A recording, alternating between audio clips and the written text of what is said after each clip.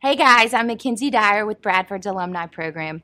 We're really excited to have you back for our second season on Bradford Alumni Podcast, and it's all about the holidays. So stay tuned each week as alumni share their thoughtful stories and different tips on how to get through the holidays.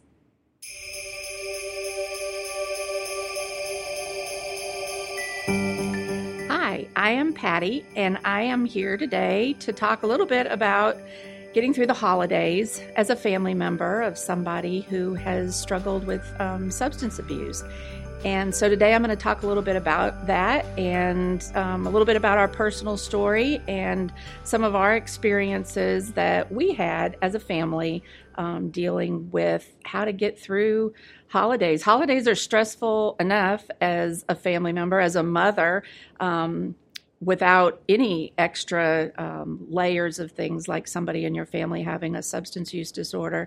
But when you do have somebody who's struggling with addiction, it makes it that much more difficult. And so it can be a really stressful time. I have a big group of people that I'm around that have all had similar experiences, and I asked them a little bit before this to give me some of their thoughts on what happened during their holidays. And it was interesting, some of the words that came about, things like empty and stressful and joyless and scary and sad. Those were words that were commonly used by people when I were asking them. And but on the flip side, there were people that also used the words joyful and happy, because there's a lot of different places in this journey that people find themselves that bring about different feelings and different experiences that their families have. So I kind of want to start off by just talking a little bit about the fact that people are in different places in this journey. So people have family members that are in active addiction, that are currently using. They might be living in their home. They could be on the streets. They could be, living, going couch to couch, and that creates a whole set of emotions that come with that when it comes to the holidays. You may have a family member who is incarcerated. Goes hand in hand with addiction and with substance use. And so those family members have a really different set of emotions that go with it. You may have a family member that's in treatment. And again, although for many people that would be an amazing experience, for those that are in that experience, it does create its own host of issues. And then I'm around a lot of people who have lost their loved ones to addiction. And obviously for that group, it creates a whole other set of emotions. So I kind of want to talk about those four different groups a little bit, and how as family members, I experienced it in my own journey, as well as how other people that I've been around have done that.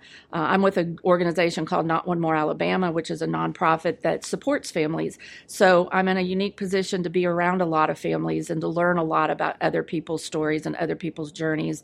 And so in addition to my own, I can share from that experience as well, and what they've told me and what I've learned from them.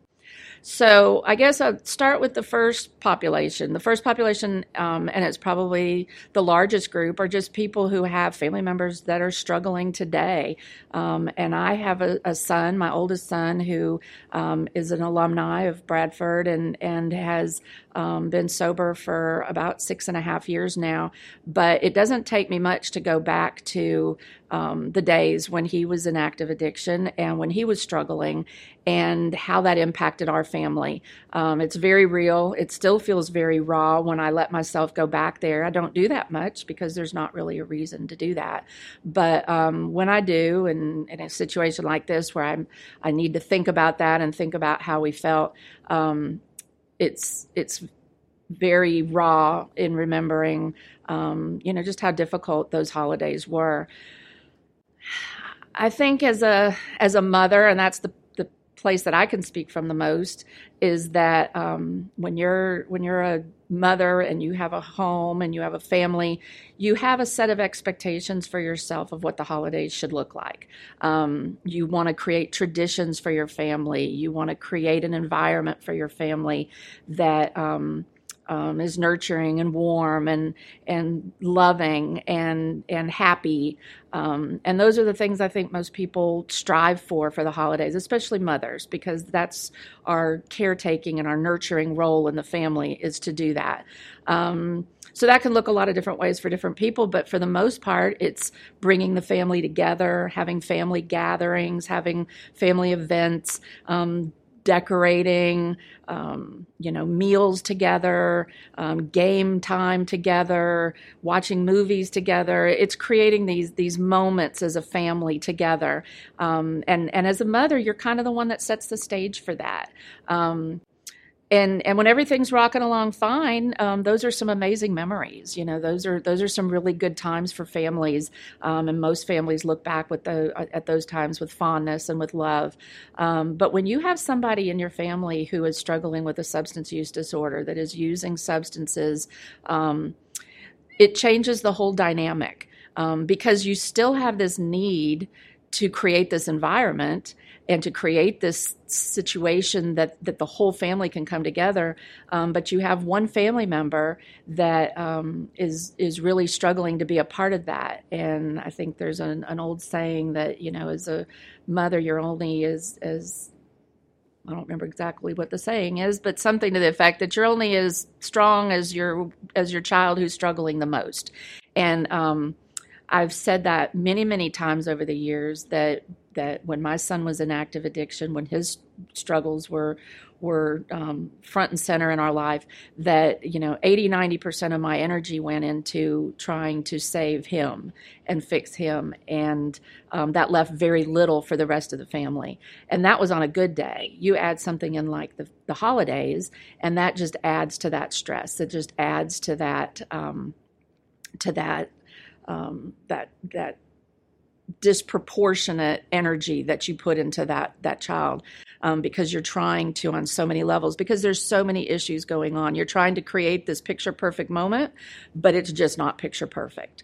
And you're perhaps you're in a place where you're not really openly having that conversation in your family. You're not talking about it. You're trying to hide it. You're trying to keep it from being something that is becoming front and center.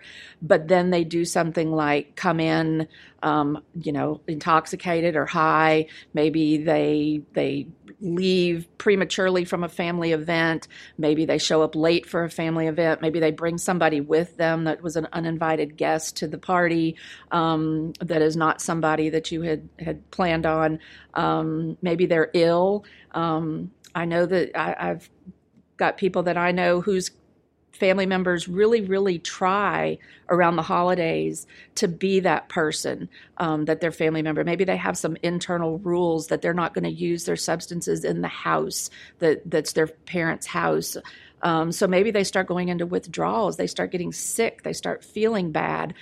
So instead of being this joyful participant in the family, they're ill. They're ornery. They're disagreeable to be around. They disappear. They leave. So many scenarios that disrupt this picture that we've created for the family. And then at the same time, it takes away from those other people in the family that are there. In my situation, I have 3 children. If you're giving 90% to one, that leaves very little for the others. And so not being present for the other people in your family that need you, I think, is something that happens to a lot of people. So having somebody in your family that is struggling is hard. People have family members that come from out of town, visitors that come to enjoy the holidays with them. And maybe you're not ready to have that conversation about what's happening with your family member. So that can be really a difficult place. So it's hard. Those are hard times to get through. Similar if you have somebody in your family that maybe isn't there physically because they're incarcerated or maybe they're in treatment. but that conversation can be a big empty hole. Like, why are we not talking about that person? Why is that person not being discussed? Why are they not here? I mean, there's so many questions that can come about. So all of that creates a really stressful scenario for that family member that's going through it.